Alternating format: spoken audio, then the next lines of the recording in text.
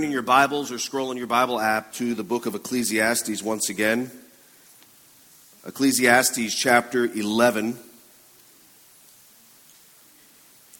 Ecclesiastes chapter 11. Last week we got up through verse 6. We are picking up at verse 7. Ecclesiastes chapter 11, beginning in verse 7. If you are physically able, would you stand, please, in honor of the reading of God's holy and perfect word, and follow along silently as I read aloud from Ecclesiastes chapter 11, beginning in verse 7. This is what the word of God says. Light is sweet, and it is pleasant for the eyes to see the sun. So if a person lives many years, let him rejoice in them all, but let him remember that the days of darkness will be many. All that comes is vanity. Rejoice, O young man, in your youth, and let your heart cheer you in the days of your youth. Walk in the ways of your heart and the sight of your eyes, but know that for all these things God will bring you into judgment. Remove vexation from your heart and put away pain from your body, for youth and the dawn of life are vanity. Remember also your Creator in the days of your youth, before the evil days come and the years draw near, of which you will say, I have no pleasure in them. Before the sun and the light and the moon and the stars are darkened and the clouds return after the rain. In the day when the keepers of the house tremble and the strong men are bent and the grinders cease because they are few, and those who look through the windows are dimmed, and the doors on the street are shut, when the sound of the grinding is low and when one rises up at the sound of a bird, and all the daughters of song are brought low.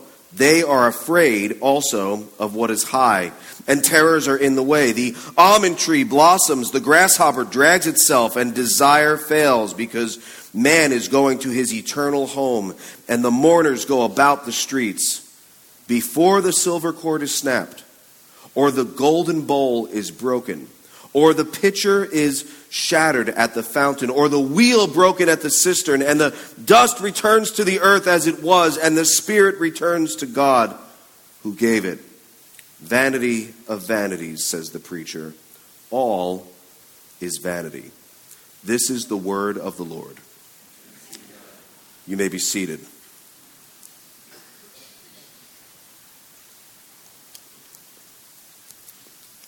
A few years after my parents were divorced, both me and my younger sister were old enough to go to school and were going there full time. Probably I was in, maybe 5th grade. My sister would probably be in 2nd grade, or maybe 1st and 4th, something like that. Mom went back to work. Now, first she worked as a secretary at a local Catholic school, while she also worked part-time as a cashier at a Toys R Us on some nights and usually all day on Saturday. Eventually, she secured a job at a place called North Shore Animal League America, which is the largest no-kill animal rescue and adoption organization in the world, adopting about 20,000 pets nationwide every year and placing puppies and kittens and cats and dogs into screened homes. Mom securing this job was a blessing for a couple of reasons. Number one, it was no longer necessary for her to work 2 jobs. She ended up working there for just under 30 years. She retired in January. And although Mom's job was an administrative job, she wasn't directly working with the animals. It didn't stop us from adopting Frisky, Marmalade, Coco, Cookie, 4 cats, and Maggie, the dog. May they rest in peace. And her 2 current cats, Sherlock and Watson. They're so fat. They're huge. She's like, no, they're strong. It's like, they are, to carry around that much cat, there's some muscles in there that are strong, right? But it's a lot of cat. It's a lot of cat. She held many roles there, but one of the first ones she held was estate gift planning. Mom would call people who had been generous to the shelter in the past, who seemed to be in the home stretch, in the sunset years of their lives, to see if they would consider bequeathing a gift to North Shore Animal League. I remember hearing her tell others what she did for work. She said, my job is to work with wealthy donors with 1 foot in the ground to see if they'll include North Shore Animal League in their will. It was an interesting way of describing her job. And it's so funny, the things that stand out. Do you ever find, why do I remember what I remember, and why can't I remember what I forget? These things, that's the first time I ever heard the term 1 foot in the ground. Why do I remember that? It didn't change my life at all. I just remember hearing her say that, and that's when I heard that term. The title of the sermon is How to Walk with One Foot in the Ground. The term one foot in the ground refers to people who seem to be or are in fact nearing the end of their lives. But Ecclesiastes seems to want everyone to see themselves as having one foot in the ground, right? Like all summer, Ecclesiastes has been telling us to know sooner rather than later the brevity of our life, that the brevity of our time on earth should be on our minds sooner rather than later. Now, ours is a society and culture that deals with aging in different ways. There is certainly no shortage of beauty products, creams, lotions, pills, supplements, so many oils, and the like that are marketed to people who wish to battle against the effects of time and gravity on their body. This week, I read about, quote, the Cenegenics Medical Institute in Las Vegas, Nevada, which describes itself as the world's largest age management practice. Now, their goal is to help you to spend as much time as possible in your body. They will feed you, they will exercise you, they will monitor you, they will drug you, and adapt you with the goal of helping you to live in your body as long as possible. It costs a lot of money, and people are more than willing to pay it. Theirs is a worldview. Remember last week we spoke about perspective, where you start from. Theirs is a worldview that the best thing that you have is your body. And so why not try your best to limit it as long as you can? Are they aware of death? Yes. Is this what Ecclesiastes is calling us to do? No.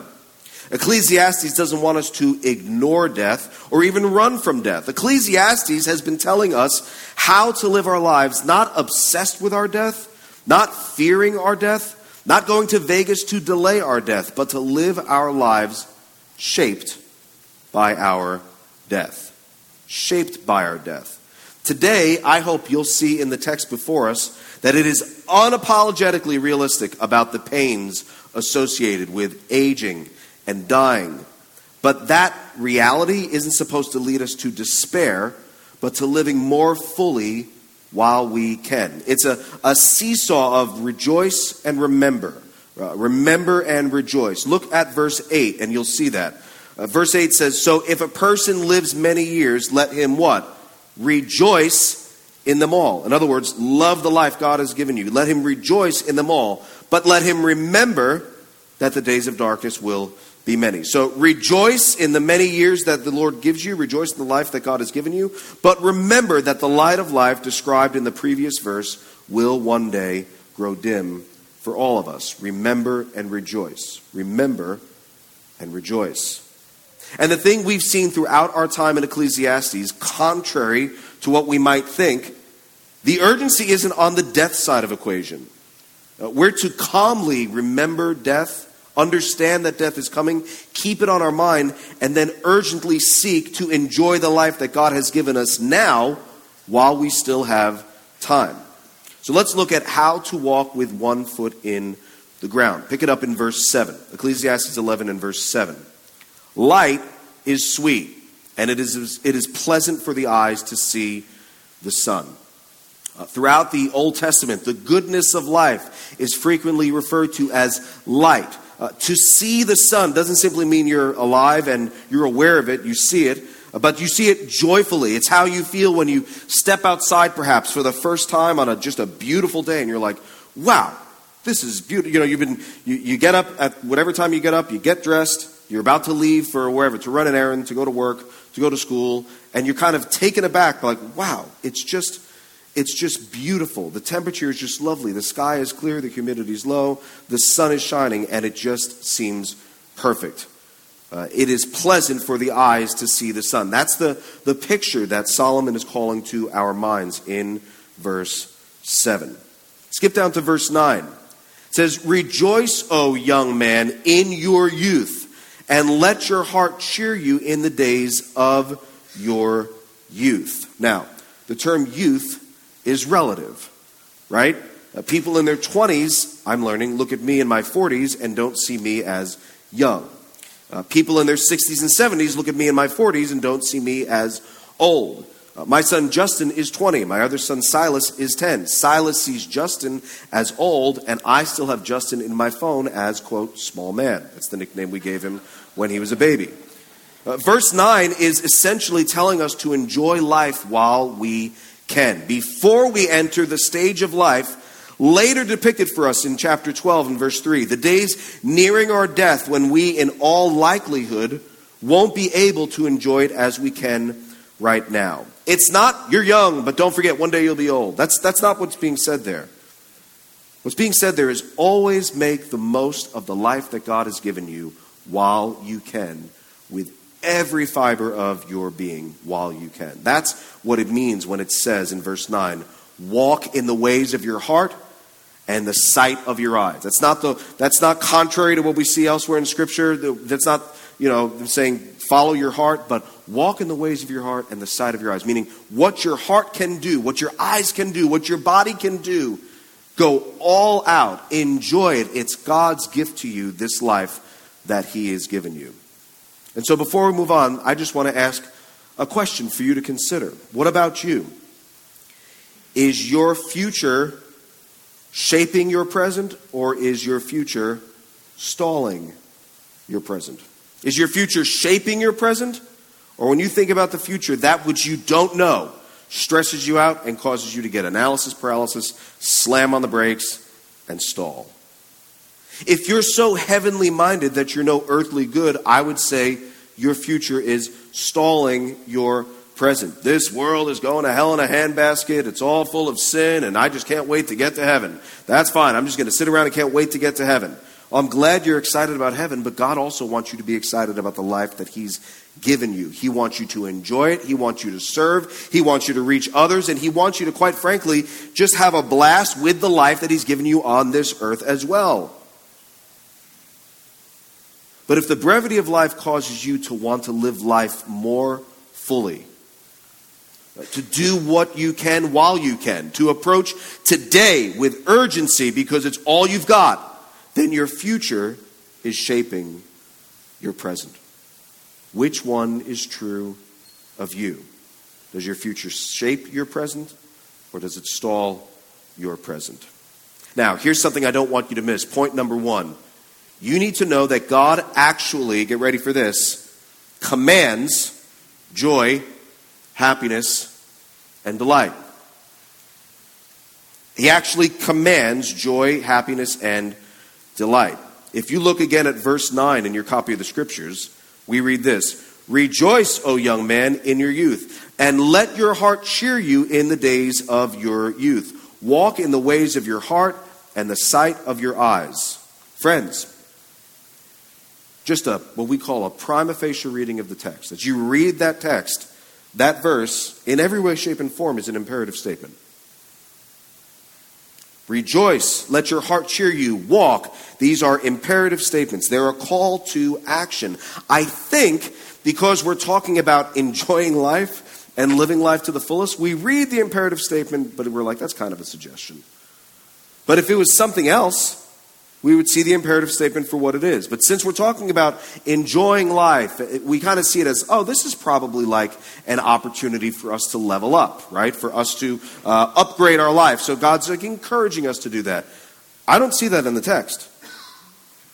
It's a dangerous thing to misinterpret imperative statements in the Bible as suggestions. They are not. They're commands. They're calls to action. Don't think just because we're talking about enjoying life, that makes these statements any less of a command than any other command or imperative statement that you see in the Scriptures. These aren't optional extras for the believer who happens to be living in the prime of her life, or he happens to be young and has the world at his fingertips. Enjoyment is literally a command. You need to know that God actually commands joy, happiness, and delight. Then in verse 9, at the end of that, it says, but know that for all these things God will bring you into judgment. And then when I'm reading that at first, I'm like, what is that? Like, enjoy life, but not too much. Is that what God's saying? Anybody Curious George? Did you grow up with Curious George? Do you ever notice that man with the yellow hat who has no name? the man with the yellow hat, before, he would always tell Curious George to like go out and have fun. And then he would finish by, but, do you anybody remember? Don't get into trouble. I'm like, why do you say that to the monkey? Like, that's probably why he gets into trouble. Like, I don't tell my kids that all that, like, hey kids, good night, go to bed, but don't get into trouble. Hey kids, we're going to go to the pool, but don't get into trouble. And then the next thing you know, the monkey's eating a puzzle piece and he's in the hospital, and it's a whole thing. Is this God being like, now enjoy, but don't get into trouble? Go out, have fun, but don't get into trouble. Don't forget your curfew. Don't party too hard. Ask if it's going to, like, is that what God's saying? I don't think so. Instead, I think it serves to further prove the point that this is a real, legitimate command necessitating our obedience. In other words, can we say this? Our enjoyment of this world God has given us, or lack of enjoyment of this world, is one of the things that God will call to account when we stand before Him in judgment. This is serious stuff. It's a command. Rejoice, O young man, in your youth. Let your heart cheer you in the days of your youth. Walk in the ways of your heart and the sight of your eyes. But know that for all these things, God will bring you in to judgment. It's a command. Keep your place in Ecclesiastes chapter 11 and flip back to the book of Deuteronomy. Deuteronomy chapter 28.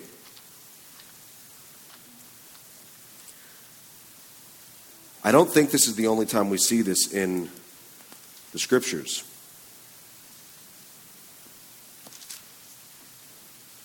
Deuteronomy chapter 28. That chapter in particular is 68 verses.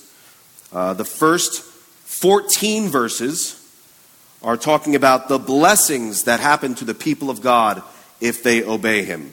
That's the first 14 verses. The latter 54 verses are talking about what happens to the people of God if they disobey Him.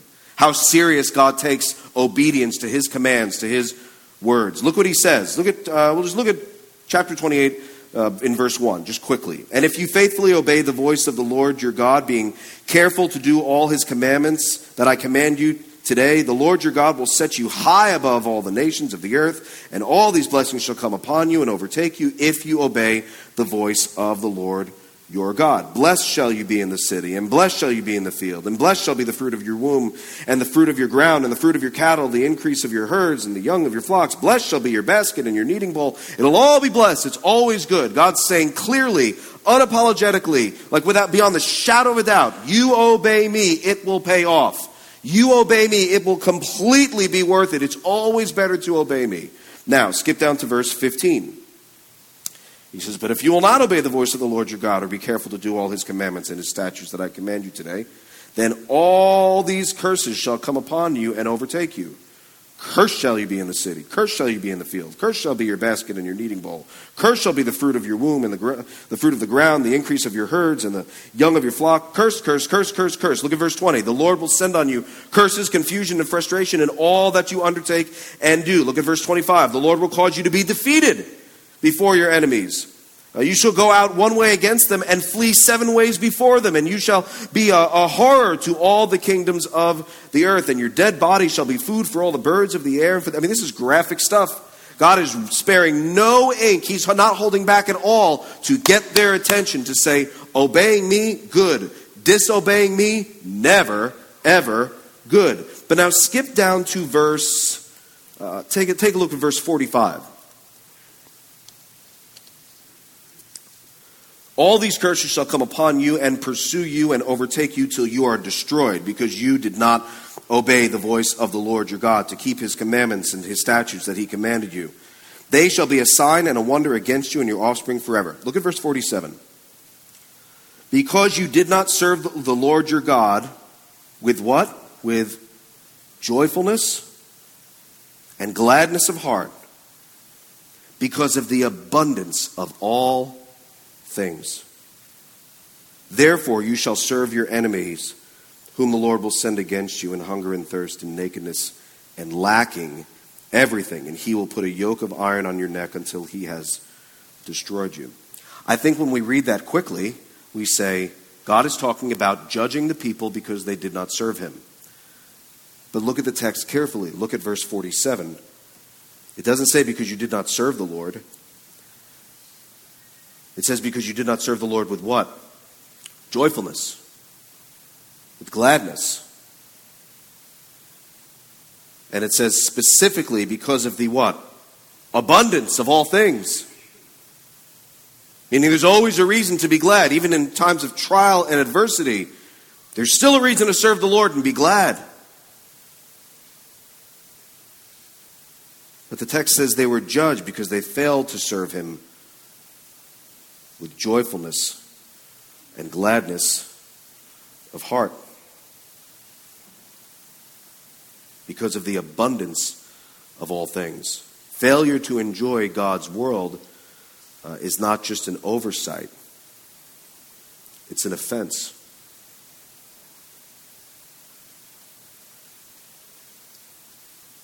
One author put it this way, quote, "The joy the people of God were always meant to enjoy in the land is an earthy joy.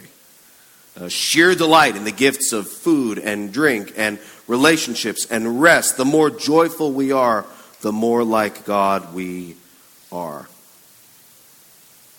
Gosh, there are tons of books out there.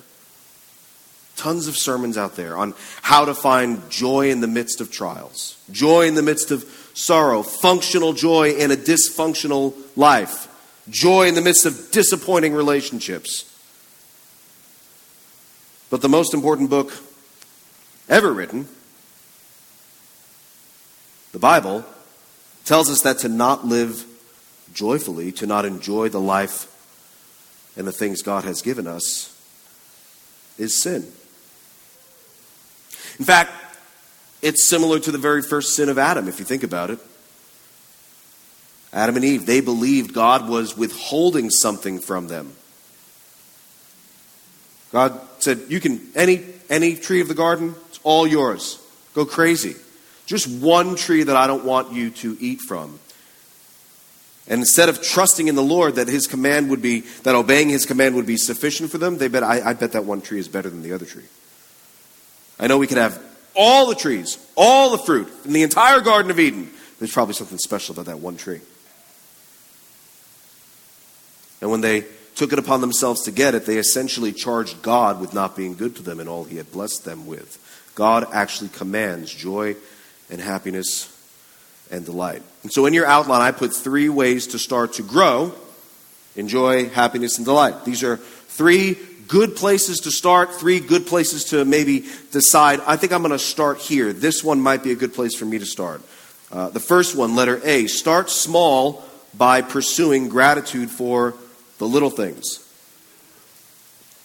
Start small by pursuing gratitude for the little things. How many of you know the board game Chinese checkers? Little marbles, right? That you play. So I don't remember how old I was, but we were at a friend's house, and this lady was kind enough, it's around Christmas time, she was kind enough to get a gift for me and my sister. And when I opened it, it was a board game, and it was Chinese checkers. And she was excited to give it to us, and I was little, but here's the thing, we already had it. So I, ever the honest child, opened up the gift. There's a smile by the lady who's giving it to us. And she goes, "Do you like it?" And I just look at her, I'm like, we already have it. Like as a kid, I'm like, I'm just going to level with you. This is not new. Right? We already have this. You want it back? Like, what do you want to do? And so my mom took me aside. Didn't take me aside as we were walking to the car. And she was like, "Don't do that." I was like, "Don't do what?" And she was like, "Don't be ungrateful." It's not that you have to lie and say we don't have it, but it's the thought that somebody gave this to you that you should be very, very grateful for. They thought of you. They spent money on you guys. Always be grateful. Always be grateful. Even for the little things. Always be grateful. 1 Thessalonians 5 verse 18 says, "Give thanks in all circumstances, even when you receive a second box of Chinese checkers that you don't need. For this is the will of God in Christ Jesus for you." And so it's not that mom is telling me I should be thankful for a second box of Chinese checkers. Nor is the Bible telling me I need to be thankful for that second box, because the Bible doesn't say to give thanks for all circumstances. The Bible says give thanks what? In all circumstances. There's always a reason to be thankful. Start small by pursuing gratitude for the little things. Our garbage day is Monday. And so on Sunday night, I roll the cans to the curb and I get the garbage all set. I don't know if anybody else is like this, but this is like my thing. I'm not saying that there's just one way to do it. I'm just saying everybody else in my family does it wrong. So I'm going to do it. It's kind of my job. I'm going to make sure that it's good. I'm going to make sure that there's a certain way I want the garbage cans set up. I don't want them to fall. I don't want them just to be like willy-nilly all over the place. I roll it to the curb and put the handle to the curb so the garbage man who has to pick up, I don't know how many garbage cans, can just easily roll it. They rarely return the favor. It lands wherever they want to put the garbage can, but whatever. I'm a Christian. I'm going to do it anyway. But I developed this rhythm every Sunday night when I'm rolling the garbage cans to the curb. And I turn back around and I look back at my house and I can't believe it's mine. I look at the windows in my house, and some of the lights are on and some of the lights are off. This one light is on. It's the bathroom light. It's always on. We'll talk about that later. But I look, and I know my son's sleeping there. I know where my daughter's been, and I just look back and I just feel incredibly blessed. But that's because I asked the Lord to grow me in thankfulness. I wanted to put certain things in my life, and now it's like a weekly, it's a rhythm. I roll the garbage cans to the curb the right way. I turn around. I look back at my house, and I always just kind of pause, and I always stare at it.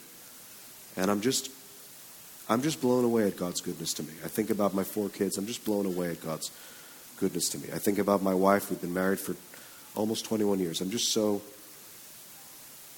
blessed. It's not that my house is a mansion. Our newest car is 13 years young. I'm just so blessed by the little things. What about you?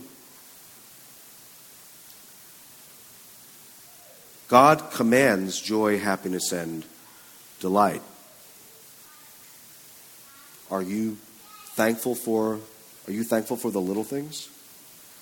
The little things in life, the normal things. I have a friend who I would say is a foodie. I greatly admire this person's refined palate. They taste things that I can't taste without looking for them. It's kind of cool. And I'm grateful for that. And it's kind of fun to eat with that person to a point. Because on the other side, I feel like they're never happy. Or I'm a pretty utilitarian eater. I'm happy. Why are you happy? Because I am now full. How did it taste? And it also tasted good. But I'm not a fussy eater. I know what I like. I know what's good. I know what's great. But usually if you ask me, how was that? I'm probably going to look at you and be like, it was pretty good. It would have to be bad for it to... It's not it's a little... I don't know if I taste the I don't even know these words. They'll name a specific spice, and I'm like, wow, that's oddly specific that you know that's missing. That is so cool. Are you ever happy? Do you ever just eat something and just be like, wow, that's... Because I think if you're not happy in the little things, you'll probably never be happy in the big things. Say, no. It's just that they know the finer things. Probably not. And then how often do you really get the finer things? Is a steak at the precinct better than any steak you could cook? Yes. You get to do that a few times a year? No. If you can't find joy in the little things in life, if you're not grateful for the little things, you're probably not far from not being grateful at all. And the less gratitude you have, the closer you are to losing your delight in almost everything. 3 ways to start to grow in joy, happiness, and delight. Letter B. Come to the realization that grumpiness is a sin and repent. Come to the realization that grumpiness is a sin and repent. I feel like this is applicable to anyone, but probably particularly prevalent among guys. I'm not sure why. We kind of laugh it off. I feel like sometimes we look for a reason to be grumpy. Do you remember the guy in Christmas Vacation, Chevy Chase's father-in-law, like he finally gets the lights working? And you remember what he says? The little lights aren't twinkling. And Chevy Chase is like, I know, Dad. Thanks for noticing. It's like, he's like looking for the one thing that's out, that's not really where, ha-ha! Finally, the whole house is brightly lit from Christmas lights. They've had to switch over to the nuclear power, the auxiliary power. Like, it's great. The whole town comes back on grid. And he's like, the little lights aren't twinkling. Thanks. Merry Christmas to you. Sometimes we're in a bad mood and we're tired and we come home grumpy and we look for things. We look for the little lights that aren't twinkling. If I'm in a good mood and I come home and the bikes are left in the garage, where my car belongs, or in the driveway, not anywhere in the driveway, but right in front of my door. If I'm in a good mood, literally, I park the car, I get out, I move the bikes, and it's almost similar to my little garbage night moment where I'm like, it's so cool that the kids, they had fun today. They drove around the driveway, they probably had fun, they enjoyed the sun. If I'm in a bad mood, I'm like, man, I wonder why they hate me so much. Like, of all the places they could leave the bikes, why? How hard is it for you to just put your bikes away? In fact, you're feet away from where they belong. And you had to walk through the garage to get in the house. Just put the bikes away. This is not hard. If I'm in a good mood, if I'm in a good spot in life, if I've been grateful, when I walk through the house to turn off the lights that my kids and family, Sarah's not exempt, all right? That everybody leaves on. I literally walk into Emma's bedroom and her lamp is on. It's only on if the day ends in a Y. I walk in and I turn the light off and I think about her in school, or I think about her and I'm grateful. I pray for her. I walk in and I turn, my boys sleep with the sound machine. They never turn it off in the morning. So I get up and I walk in there. I've told them to. They don't. I walk in there, I turn off the sound machine, and I think about the fact that I'm blessed with my sons. If I'm in a grumpy mood, I walk into Emma's room and I turn off the lamp and I think, why am I the only one who cares? Why does nobody care? How hard is what I'm asking people to do? It just took me seconds to turn off this lamp. What, is she booked so solid she can't turn off the lamp as she comes downstairs? How hard is this? Why is the fan on in an empty room? Let me tell you something. Fans don't cool rooms. Fans don't lower the temperature of rooms. They just move the air around. So I'm going to put the fan on because I want it to be cool when I come back. Not true. Not going to work. Put it on when you're in the room. It doesn't cool the room. It just moves the air around so you feel a breeze. But if you put a thermometer in the room and you turn the fan on, it's not going to go down when you turn the fan on. Not that I've thought about this at all. Not that my family has ever heard me say this. But if I'm grumpy, I then use those as reasons to be grumpy. And it's never big things. It's always little things. It's bikes. It's lights.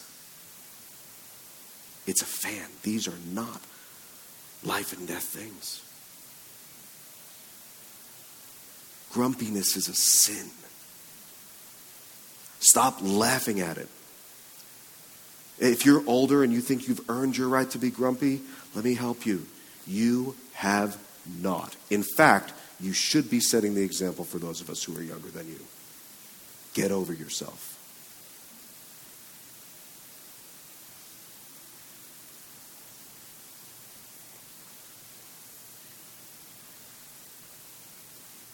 Philippians 2, verse 14 says, do all things without grumbling or disputing, that you may be blameless and innocent, children of God without blemish in the midst of a crooked and twisted generation, among whom you shine as lights in the world.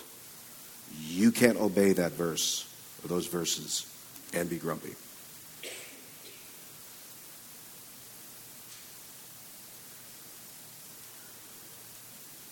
What about you? What is it like to live with you?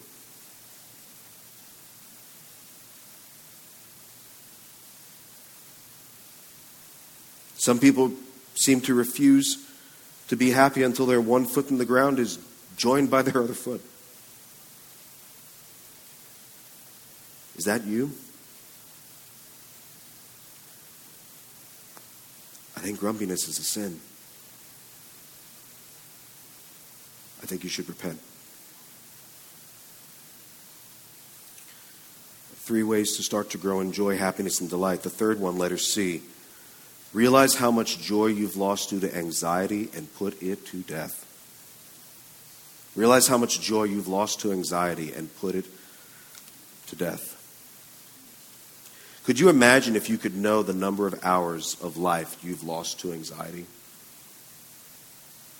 Could you imagine if somehow that was quantifiable, that you actually could, like there would be an app that you could look up, like, wow, I've been this anxious this day.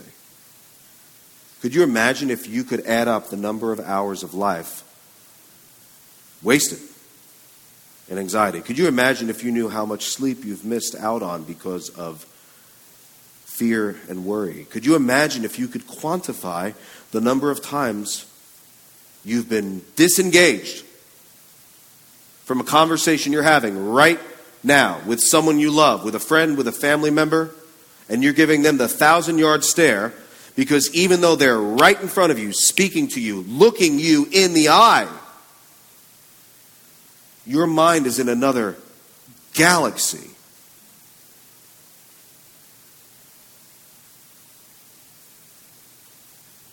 I so hate when I do that, but I do that. And in an effort to stop doing that, I haven't just, like I used to, like my daughter's telling me something, but I'm anxious about something, and I'm just kind of giving her this stare, and she's saying something, and then she looks because it's time for me to answer, and I haven't been listening. And I used to, well, I'll be honest with you, I used to throw out an answer. I used to say that's, like, there's certain answers that are generally applicable to all situations I've learned. Wow. That's rarely wrong. Right? Like that'll follow most things. Wow. Good news? Wow. Horrible news? Wow. Something you're really struggling with? Wow.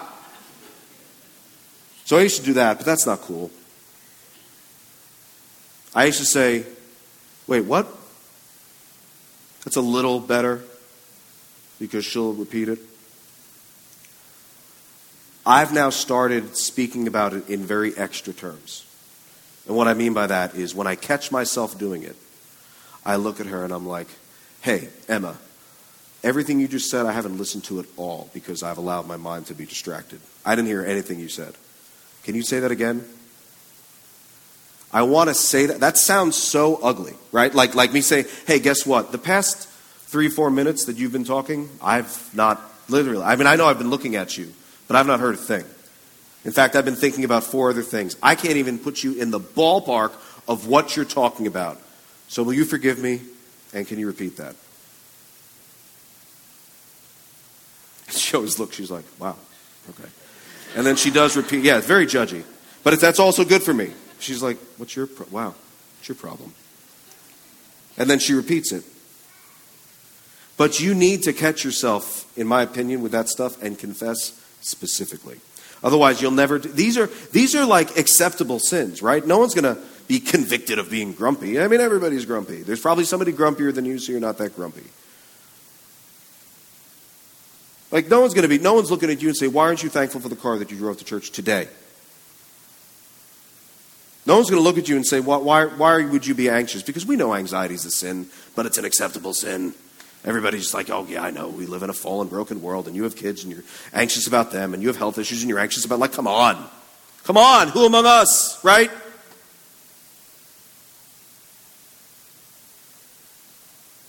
But you realize how much joy and delight you have likely lost due to anxiety. How much you have been robbed Like, I don't know how to quantify joy. I don't know which unit of measurement to use, but I'll say this. You have no idea how often you've been robbed of joy by anxiety. How often that thief hasn't even had to break in, has walked into the house of your life because you have opened the door for it, stood there even as it entered, and let it take up residence in your mind and heart.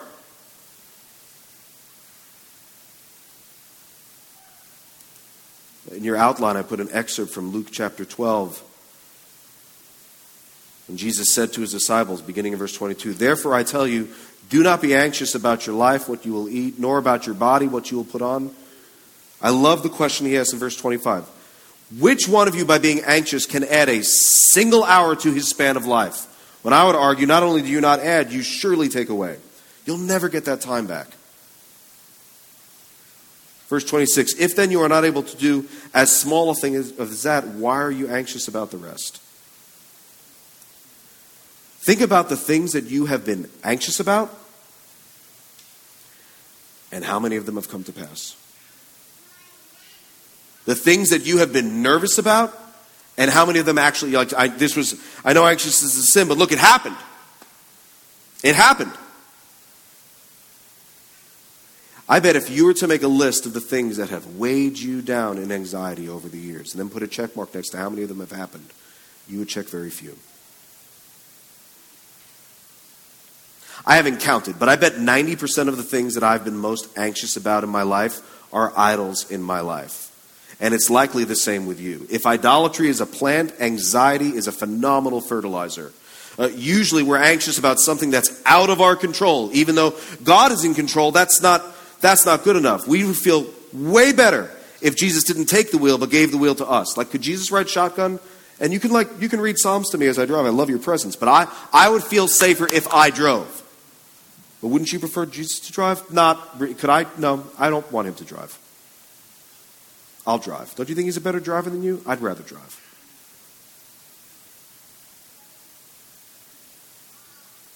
God being in control takes too much trust. Hey, little plug for CDT. Because our advanced track for CDT this year is on anxiety. I can't think of a single person it wouldn't apply to. Counselor, not a counselor. New Christian, older Christian. No one looks at that topic and they're like, I don't know what that's like. I don't know if that applies to me. Like, we did one on parenting teens. You might be way out of that season. You might have no kids. I would love to say it applies to you. If certain people, it just doesn't apply to. Yes, maybe, you want to be able to help somebody. That's fine. This topic, anxiety, who does that not apply to? Learning how to deal with anxiety, who cannot benefit from that? I would strongly encourage you to register for CDT if you haven't already, because this is an area of our life where we need to grow, because we need to stop accepting anxiety in our lives, stop accepting nervousness in our lives, and learn how to put it to death.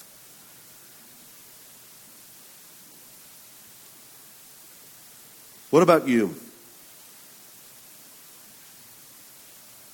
Think about how you normally understand the commands you come across in the Bible. How will you respond to God's command that you enjoy the things He has given us?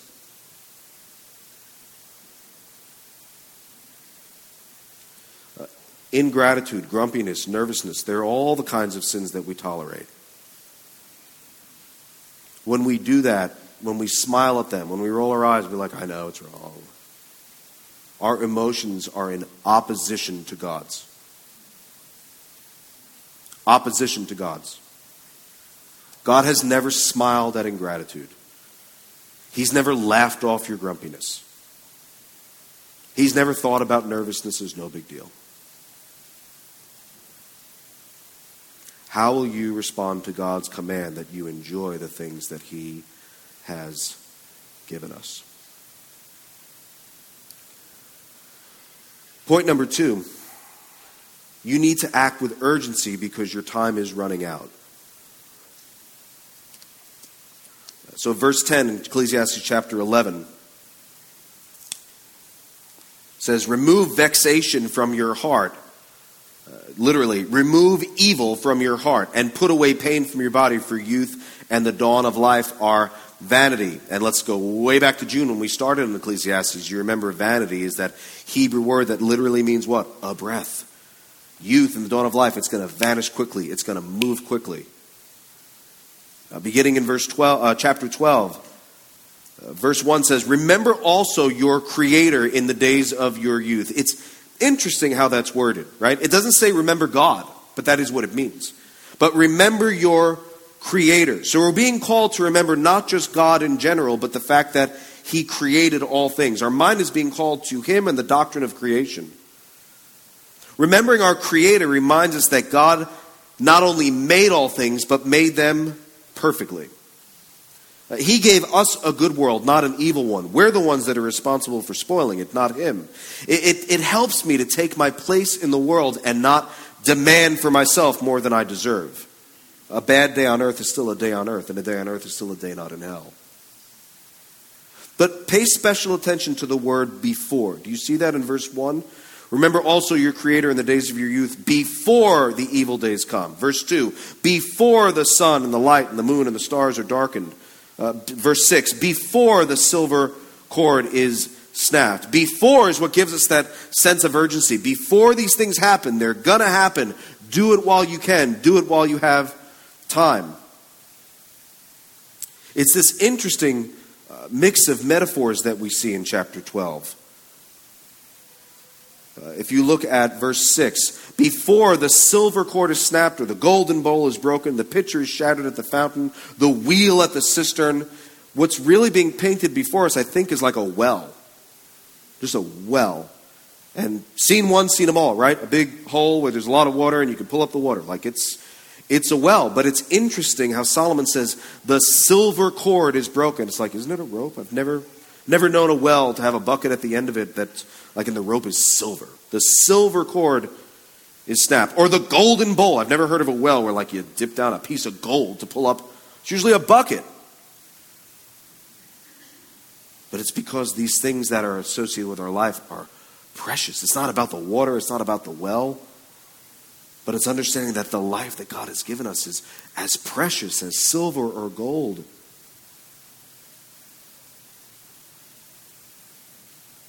Life is like the water. Our bodies are like the lamp and the cord, the rope. And one day, that which holds our life, our bodies, will break. Verse 6, the cord will snap, the golden bowl is broken, the pitcher is shattered, and life will be over. And this could happen after many years, or it could happen without the help of old age. This could happen within the next 50 years, or 30 years, or 30 days, or 30 minutes. Implied in here is not just obey. It's not just obey soon, but obey now. It will one day be too late to do what we're being called to do here. Verse 7, and the dust returns to the earth as it was, and the spirit returns to God who gave it. Vanity of vanities, says the preacher. All is a breath. All is vanity. We don't know when the day comes, but we do know that it's coming. The question is this: what about you? Before that day comes, how will you choose to live? In obedience to God's command to enjoy this life and everything that He's given you? Or in disobedience and being crotchety and ungrateful and anxious about every little thing, even though God has told us repeatedly over and over again in the Scriptures, hey, I'm on it.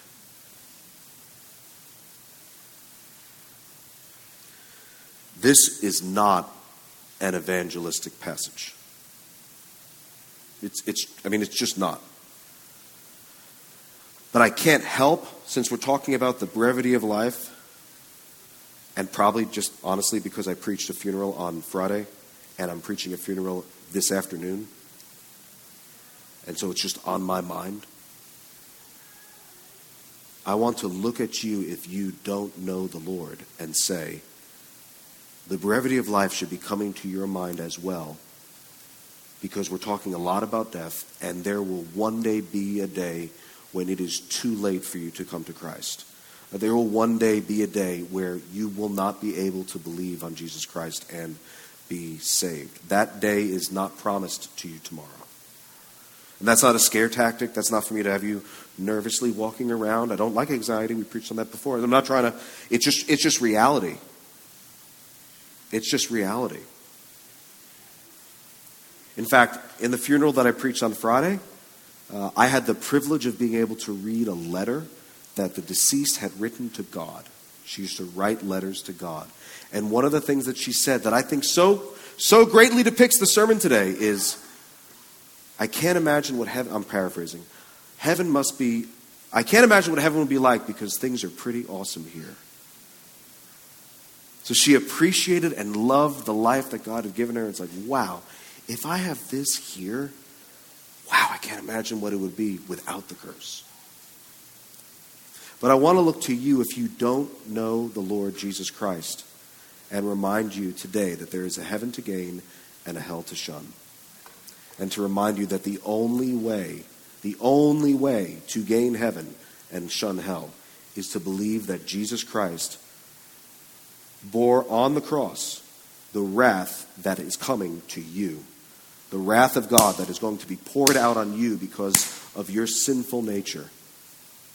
God will pour out his wrath. He either poured it out on his Son on your behalf or will pour it out on you. What about you? Today, if you believe on the Lord Jesus Christ, you can be saved. And today is the day of salvation because you have breath in your lungs. You might be able to do it tomorrow. I don't know if you will. I know you can do it today.